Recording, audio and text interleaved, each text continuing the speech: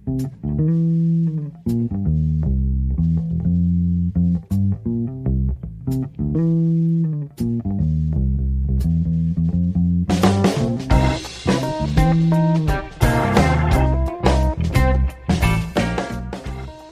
Crispin here on the North Shore Vineyard Church audio podcast. Today on the podcast, we have part 2 in our series, Good News People in a Bad News World, where we're looking at what it means to live out the gospel as a community. So today we're going to be looking at Philippians chapter 2, the words of Paul to a church that he planted, saying, "Make my joy complete by being of the same mind," walking in unity, and how walking in unity really is one of the greatest signs to the world that Jesus is King. Certainly not stuff for the faint of heart, but something we ought to strive for. So let's go ahead and head to the Talk North Shore Vineyard Church in downtown Covington. Thanks for listening.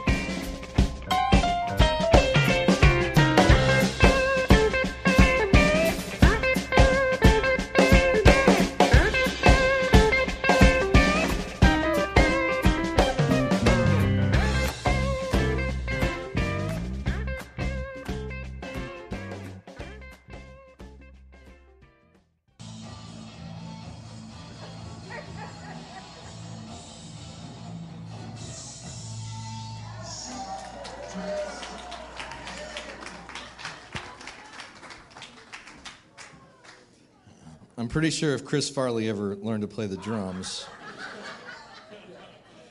he'd looked like that. I do have a point to that clip here in a minute, and some of you will stick around just to see how I can weave this into a message, but anyway, we'll see. Today we've been in a series called Good News People in a Bad News World, and we're looking at what it means to be gospel-centered people who live out the gospel, who are an alternative society to the principalities and powers, the way that our world organizes itself. And so in this series, we're just going to be looking at different gospel passages throughout the New Testament. Now, one thing I've tried to point out week after week here is that oftentimes the version of the gospel that we've been handed in modern Western Protestant evangelical culture is the gospel that says Jesus came and died on a cross so you could go to heaven when you die. And that's kind of the standard version of the gospel that you hear in most churches, in most programs. But the reality is that version of the gospel is not found in the New Testament. Now, what Jesus came to do, it does have to do with the hereafter. But the real meaning of the gospel, it was the announcement that through the incarnation, the cross, and the resurrection, Jesus Christ has become King. The gospel is not good advice on how you can get to heaven. It's the announcement that Jesus Christ is King. Now, there is certainly a reaction that is called for. But we're talking about an actual event that has actually happened, and the world is a different place because Jesus is King. And now we can live as subjects of that King, and we can live out the reality of that kingdom that will once, someday come in its fullness. We can begin living out that reality right now. Yes, what Jesus did will affect our afterlife, but Jesus never talked in terms about the point that he came was so you could go somewhere else when everything's over. His kingdom was about right now, right here. And I tell you, that's a lot more exciting if you're a Christ follower, that actually God has something for us to do right now. We're not just hanging on, trying not to be contaminated before we can get, raptured out of here or something. But actually, this world actually matters to God. And how we live right now actually matters. So today we're going to be looking at one of my favorite passages. We read it during worship. This is Philippians 2, and I'm breaking it up into a couple of different parts here. I'm going to cover verses 1 through 4, and then we'll move on to 5 through 10. So Philippians 2, starting verse 1, says, So if our shared life in the King brings you any comfort, if love still has the power to make you cheerful, if we really do have a partnership in the Spirit, if your hearts are at all moved with affection and sympathy, then make my joy complete. Bring your thinking into line with one another. Here's how to do it. Hold on to the same love. Bring your innermost lives into harmony. Fix your minds on the same object. Never act out of selfish ambition or vanity. Instead, regard everyone else as your superior. Look after each other's best interests, not your own. I wanted to start with that little clip that we saw a minute ago. What was wrong with that clip? Nothing. It was awesome. Okay. Instead of speaking in terms of what makes it a great YouTube clip, let's talk in terms of music. If you were at that American Legion Hall or whatever it was, I don't know if they were a wedding reception, but say you invited that band to be your wedding reception band, what would you say was wrong with that particular version of Sharp Dressed Man? The drummer he's just so over the top. Like, even when the guys are doing the guitar solo, the camera stops looking at the guy doing the camera solo to look over his shoulder at the guy going, gyrating. And I mean, the guy is just so over the top. Now, here's the deal. He's a good drummer. I mean, he's got chops. There's nothing wrong with his skill level, but he's not a team player, is he? He's not playing with them. It's all about, man, I'm going to show, I cooked up something special for these guys. This is my moment to shine. I've been waiting for this. And poor guy, I was actually looking, if you look at this YouTube clip, it's had 30 million something hits. And now this guy, he's got his own, website. And he's like exploiting it like, as seen on YouTube by 30 million people. And he's doing drum clinics and stuff. He's going all over the world because of this. Teaching people how to be horrible drummers. He's a good drummer, but he's not playing with everyone. I will contrast that with something that I got to see this week. Thursday, I went down to Jazz Fest, and for the first time ever, I got to see Alison Krauss and Union Station live. Oh, yeah, they're good. If you don't know who Alison Krauss is, you've probably heard her music. Her and her band did a lot of the music on the Oh Brother, Where Art Thou soundtrack. They're bluegrass. But it's interesting seeing a band like that at Jazz Fest, because most of the bands at Jazz Fest, they've got drums and horn sections and guitar players, electric guitar players, and it's rocking. And here they were closing out the second largest stage at Jazz Fest on acoustic instruments, which is a weird thing to see at a festival when you've got tens of thousands of people out there. And it was dobro and violin or fiddle and acoustic guitar, upright bass, and banjo. And they all sang. And it was just amazing. Because when you're playing an acoustic instrument, I play some acoustic guitar, but it's not as forgiving as other instruments because it takes a lot of technique to get the notes to sound right and to not have your frets buzz and to project. And it's not like you can hide behind some kind of effect or hopefully the drummer will cover you up. You're just kind of exposed and out there. And the thing was, I remember this one song that I saw the other day. I don't even know the name of it. But Alison Krauss, and her, by the way, she's got the most phenomenal dobro player, Jerry Douglas, who plays with a lot of other people. But I didn't even realize that was the guy in her band. But anyway, they did this song where they started off and she's playing this very complicated melody on the violin, and he's doing the exact same thing. They're in perfect sync. He's playing it all on the dobro, she's doing it on the violin, and then they get into the song, and then the guitar player starts playing. He takes the baton for a moment, he starts doing a solo, and they back him up, and then it moves over to the banjo player. They get behind the banjo player, and then she starts singing, and then the harmonies come in, and by the end of the song, I was just like, dang, that was amazing. But you know what was amazing about it? When I walked away from that Alison Krauss show, I wasn't thinking of any particular solo instrument, even though they were all just stinking amazing. Some of the best musicians I've ever heard live. What struck me was the power of their songs, because they were all playing together. Jerry Douglas could have said, hey, this is the Jerry Douglas show, and I'm gonna play this dobro like you never heard. And he could have just taken over like that drummer because he's good enough. He could have just done the whole thing. for an hour. Any one of those musicians could have made it about themselves, but instead they played in unity and they chose to get behind the songs. And the emotional impact of that was, I can tell you, being in bands since I was a teenager, that doesn't happen often with musicians, because we musicians, we always think what we're playing is the most awesome thing. And we got egos that get tied up in our identity, and sometimes when we musicians play, we don't think about what other people are playing. We're just like, this is my moment to shine. I'm going to use my 3 licks. And it's going to be amazing. I'm going to rock your face off. I've had a lot of those experiences, and they're fun for you as a musician, but they're not fun for anybody else. But I've also had a few experiences where I've been with a group of musicians who just are in sync with one another. They're listening to one another, and they're all getting behind the song and thinking, how can we make this song amazing together? And when that happens, if you're in the crowd, you feel it. You feel it when everybody gets together and when everybody's on the same page, you feel it. I think that's one of the reasons why going to hear an orchestra is so moving, because everybody's playing their part. If you're not playing your part in an orchestra, you get kicked out real quick.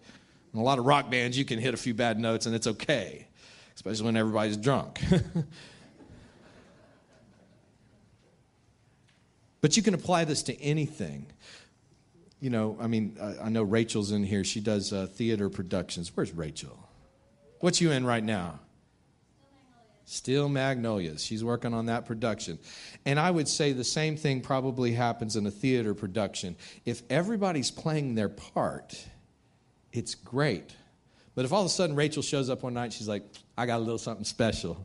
I'm gonna tweak this a little bit, and decides to just go off script. And I decided to interpret this character a little bit different.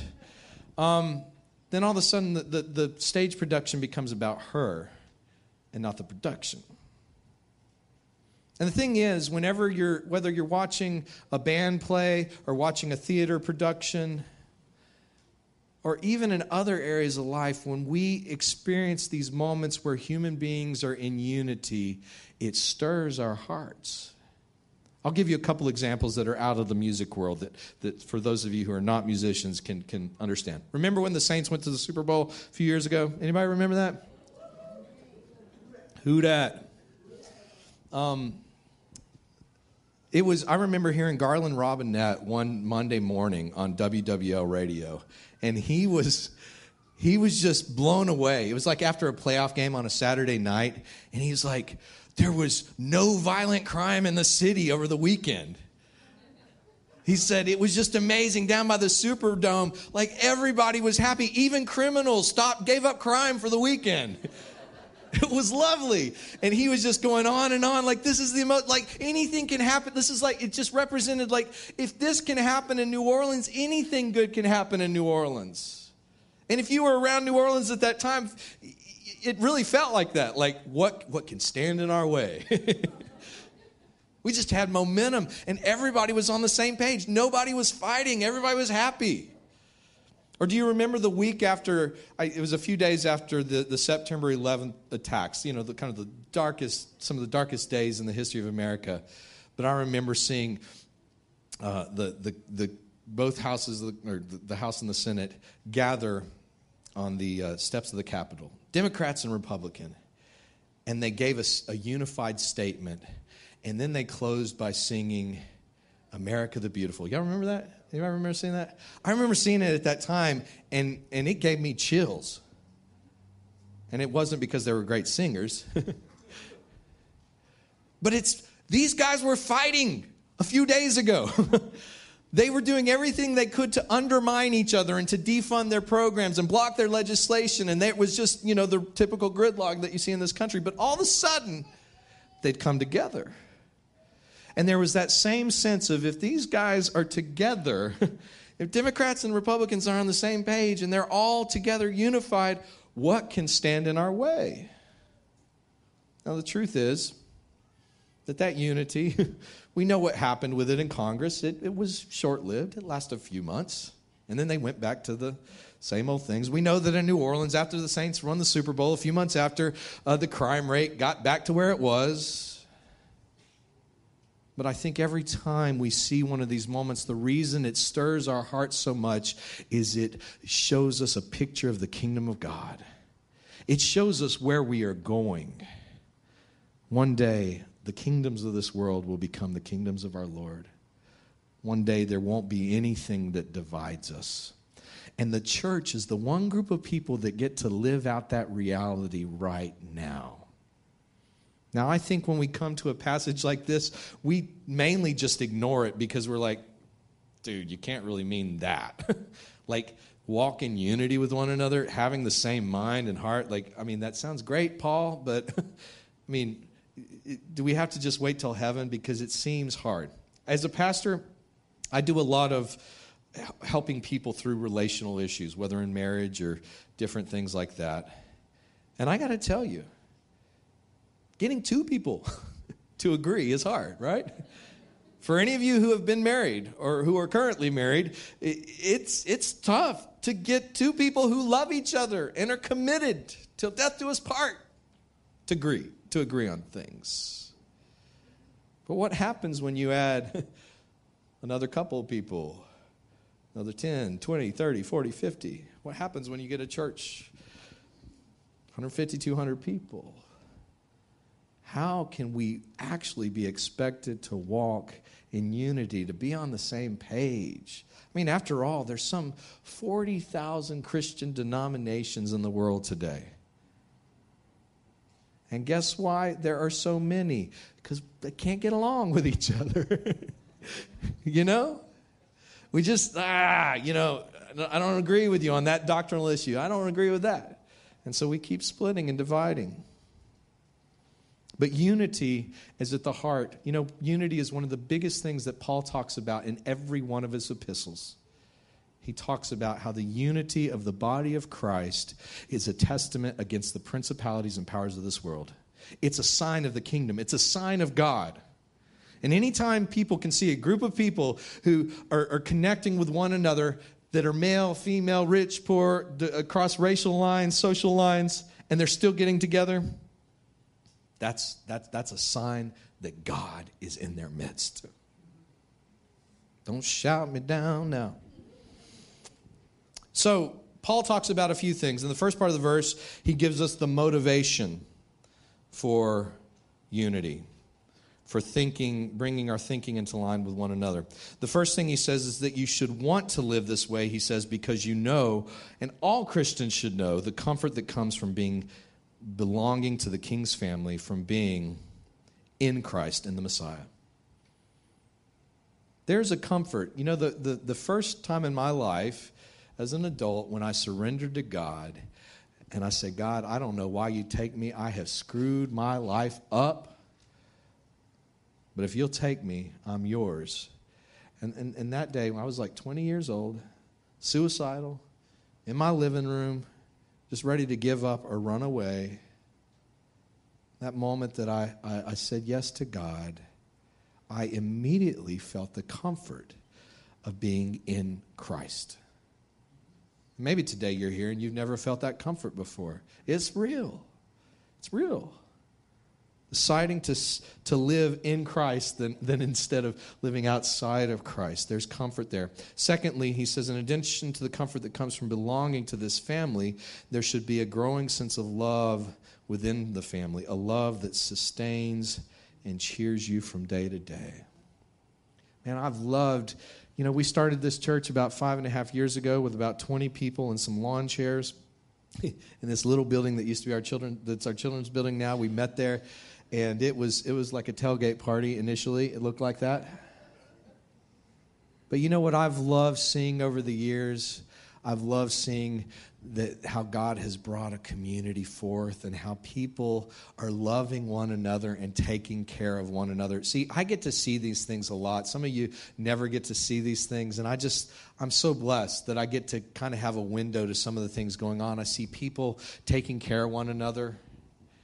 People helping each other with financial things, watching each other's kids, giving of their resources and their time to help people that are going through difficult times, giving of their actual gifts, their job that they do, offering their services for free to help other people out. And I love it. I love seeing how we're not just living as a bunch of isolated individuals now, we're living as a family. I love seeing that. I love at the end of the services, I've seen this a lot in the last few months where, people without asking permission just start praying for one another. I walked in here one day, church was over, and I see 6 ladies down here at the front, and they're talking to each other and praying for each other. I'm like, we weren't doing an altar call right there. I didn't say, y'all pray for each other. No. I love that. That's signs of the love that's growing in the community. Thirdly, as the Spirit lives within Christians, directing and strengthening them, and as they see one another also being, so to speak, Spirit carriers, they can hardly help the sense that they should work together in a single direction. I was hanging out with some guys a while back, and we get together informally here and there to smoke cigars down in a creek. And sometimes our conversations are just about silly things like conspiracies and politics and music. But occasionally we have those moments where it just gets real.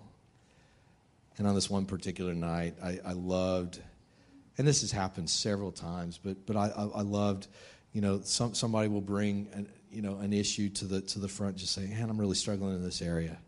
And I love it because as a pastor, sometimes if I do a small group, I almost dread doing a small group because when it comes time to have a discussion, people automatically look at me like, what do you think? And I'm like, I would like to participate in the discussion, but I don't want to lead it.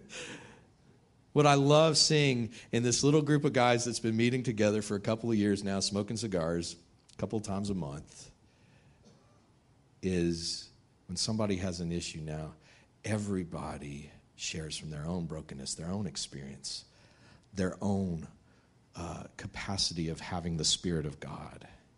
And there's something so beautiful in that because it's not like one person has the answers. We all have the Spirit of God, and God is using us all. And this is what Paul is saying, that is this capacity that as we recognize that it's not just the pastor that has the Spirit of God, but every single one of us. When we start recognizing the Spirit in one another, it should compel us to unity. Come on now. When we start recognizing that every person in here is a container for God's Spirit, it ought to make us work together and head in the same direction. Finally, all of this should produce the natural human motions of affection and sympathy. And if with all this you still don't want to work at living in unity with your fellow Christians, then something is seriously wrong somewhere. Maybe you're doing this Christianity thing all wrong. Maybe it's in your head. Maybe you're disconnected from other people. I was telling a friend the other day, I said, after being a pastor now for 5.5 years, I've got a lot of compassion on pastors who do stupid things, stupid, self-destructive things, and just ruin their lives. I've got a lot of compassion on them because I realize, I think, but for the grace of God, there go I. And I told my friend the other day, I said, the only thing I think that keeps me from doing something ridiculously stupid, because I get discouraged every now and then. There's a few times a year where I'm like, I don't know if I want to do this anymore. But I think the one thing that keeps me going is I've got people in my life. I know so many pastors who are absolutely alone in their vocation. They're completely separated from people because they feel like they have to be. They have to be on a pedestal. I'm thankful that I've got people in this church I can be totally honest with. They can see my junk and they're like, okay, whatever. I don't freak them out. I've got people outside this church. Maybe if you're trying to do this thing alone, maybe that's your experience, that you don't feel like walking in unity because you're disconnected. But understand that this is the reality that should be in your life. So if you don't feel that way, then there's probably something wrong somewhere in there. And I'm not blaming you, But there's probably a better way to do this Christianity thing. So Paul gives us the focus of the internal motivations. If our shared life in the King brings you any comfort, if love still has the power to make you cheerful, if we really do have a partnership in the Spirit, if our hearts are at all moved by affection and sympathy, then make my joy complete by bringing your thinking into line with one another. So that's kind of the internal motivation. But then Paul moves on to the sharing of the gospel. I said each week we're going to see the gospel shared. Here is a classic passage on the gospel. He said this: "This is how you ought to think among yourselves, with the mind that you have because you belong to the Messiah Jesus, who, though in God's form, did not regard his equality with God as something he ought to exploit. Instead, he emptied himself and received the form of a slave, being born in the likeness of human. And then, having human appearance, he humbled himself and became obedient even to death, yes, even the death of the cross. And so God has greatly exalted him, and to him his favor has given him the name which is over all names, that at the name of Jesus every knee within heaven shall bow, on the earth too, and under the earth, and every tongue shall confess that Jesus, the Messiah, is Lord, to the glory of the Father." See, the people in Philippi, they were in a region called Macedonia, the people who got this letter from Paul. And Macedonia was kind of famous because it was the place that Alexander the Great had come from just 300 years before. Alexander the Great was so successful in conquering the world that by the age 33, he conquered most of the known world in that part of the world at that time. Just phenomenal. And actually, people began to talk about Alexander the Great as if he was a deity. And they began to call him the Son of God. And the Greeks, if you know anything about Roman history, Romans, they borrow from the Greeks all the time. So when Rome comes along a little bit later, Rome borrows all the Greek gods and stuff, and they actually take this Greek concept that was applied to Alexander the Great, calling him the Son of God, and they applied it to Augustus, Caesar Augustus. And there's actually coins that you can find and inscriptions that said, Augustus, the Son of God. Salvation comes through Augustus. Augustus is Lord. You would find inscriptions that say that. And so they had been trained to think of, when they would hear these terms about Lord or the Son of God, growing up in that culture, they would associate that with Augustus or Alexander. And there's a certain way that type of leadership works. Augustus and Alexander, how did they conquer the world? By the end of a sword. They come in and it's like, bow down and worship your emperor. But Jesus Christ, being equal with God, fully God, he did not consider his equality with God as something to be exploited. He didn't use it to his own advantage. What does that mean? It means that Jesus, even though he was God, he didn't use the God card. He faced reality the way that you and I face reality. He lived as one of us, and he was obedient even to death on a cross. And God vindicated him on Easter morning. He defeated evil, and he was vindicated, and now he rules and reigns. That's the gospel, and it's right here in this passage. And so Paul says we ought to not just be motivated by these things internally, but we are also motivated by that which we look at. Let's look at Jesus. Let's face him and immerse ourselves in his reality, and it will determine the direction of your life. You know what you look at is going to determine where you go. I mean, you get that just like walking in just a natural sense, right? But the truth is, with your life, whatever you are focusing on is going to determine where you actually head. And Paul, kind of like the writer of Hebrews that we talked about last week, tells us to look at Jesus, consider him, have the same mind as Christ, and this will direct our lives. In Luke 22, I won't read the whole passage, but I'll just tell you this real quick. Luke and John both tell the story of the night where Jesus celebrates the Passover. This is the night before he goes to the crucifixion. And somehow in the course of dinner, the disciples start arguing over who's the greatest, you know? Can you imagine that meeting, you know? And Peter's like, I got you all beat. I walked on water. And they're like, yeah, for like 5 seconds, dude. And John's like, well, I gave Jesus the sack lunch that he multiplied into 5,000 loaves and fishes. And, you know, they're arguing about this. And Jesus finally, after hearing them arguing, he says, look, the kings of the Gentiles lord it over them, but it shouldn't be that way with you guys. In fact, the greatest among you will be the one who serves. And Jesus says, who's the greatest? The one sitting at the table or the one waiting tables? He says, the person eating at the table. And he said, yet I'm among you like the waiter. What Jesus is saying, by the way, guys, I'm the greatest here, okay? But what have I been doing since I got here? I've been serving. You want to know what the power of God looks like? It doesn't look like Rambo. It looks like Jesus. What's interesting is John captures the same story, but he gives us some more insight that really helps us understand what Luke is getting at. In John 13, in the midst of dinner, Jesus gets up and he takes off his outer garment, and then he comes over to every one of his disciples with a bowl, and he begins to wash their feet. Now, let me tell you something. In that day, particularly during Passover week, a festival week, imagine like Jazz Fest or Mardi Gras in New Orleans, there's people who've come from all over, and the footwear that you happen to wear is just flip-flops. And on these streets, you don't just have people, but you've got donkeys and sheep and goats and all kinds of animals. You know where I'm going with this. So your feet would not just be dirty from walking around on sand. They would have all kinds of other gross stuff between your toes. This is freaking you out yet? And Jesus gets down and he washes his disciples' feet.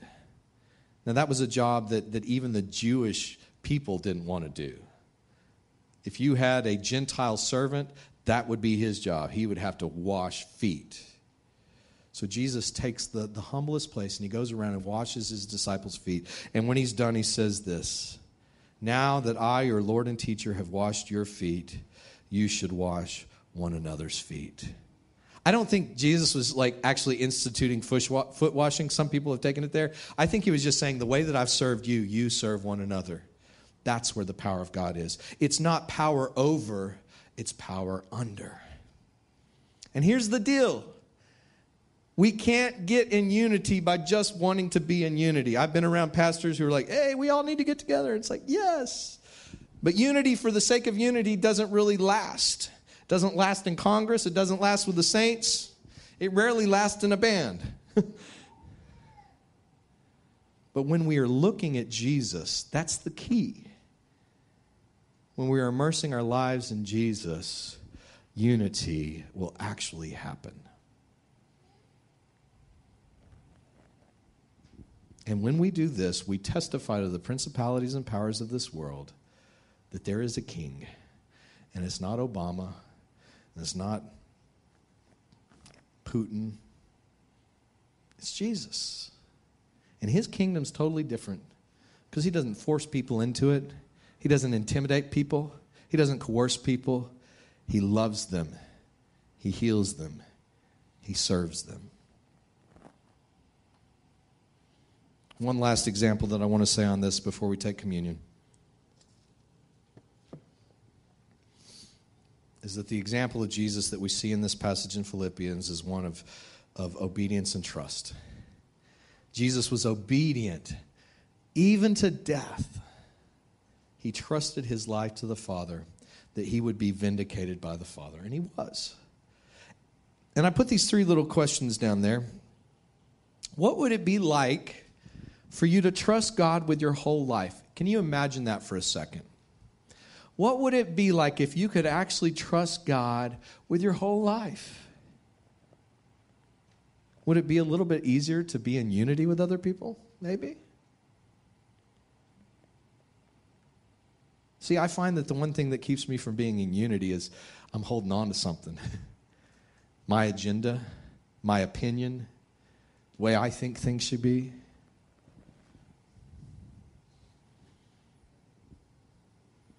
And what would a community of people look like that were all living lives of trust and obedience? You know what I think it would look like? Jesus said this: they will know you are my disciples by your fancy church buildings.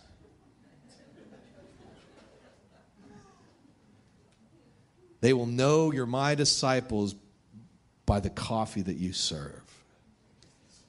They will know you're my disciples by the amazing programs that you have. They will know you're my disciples by the awesome worship band and the lights and the smoke and everything else that goes into it. They'll know you're my disciples because you live in awesome houses and drive awesome cars.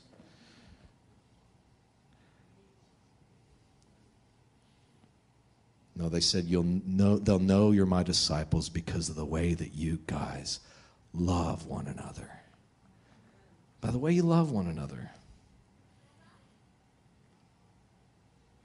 I think the single biggest testimony to the world about Jesus is the way that we love one another.